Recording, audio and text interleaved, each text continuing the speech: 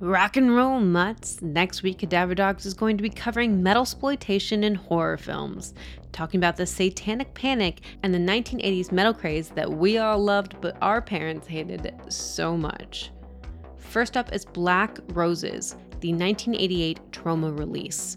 Black Roses centers on the town of Mill Basin when a visiting rock band plays a series of concerts at the local high school.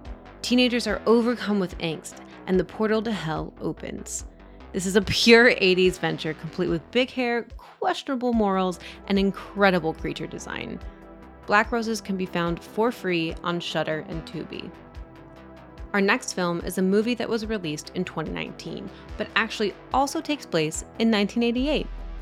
A modern feminist take on the metal slasher is We Summon the Darkness. 3 women road trip to a heavy metal show where they meet these boys in the parking lot. They decide to extend the after party and invite the guys back to their mansion nearby. But the boys soon come to find the girls have ulterior motives. We Summon the Darkness is available for free on Netflix and to rent on Google Play, Vudu, YouTube, Apple, and Amazon, basically anywhere.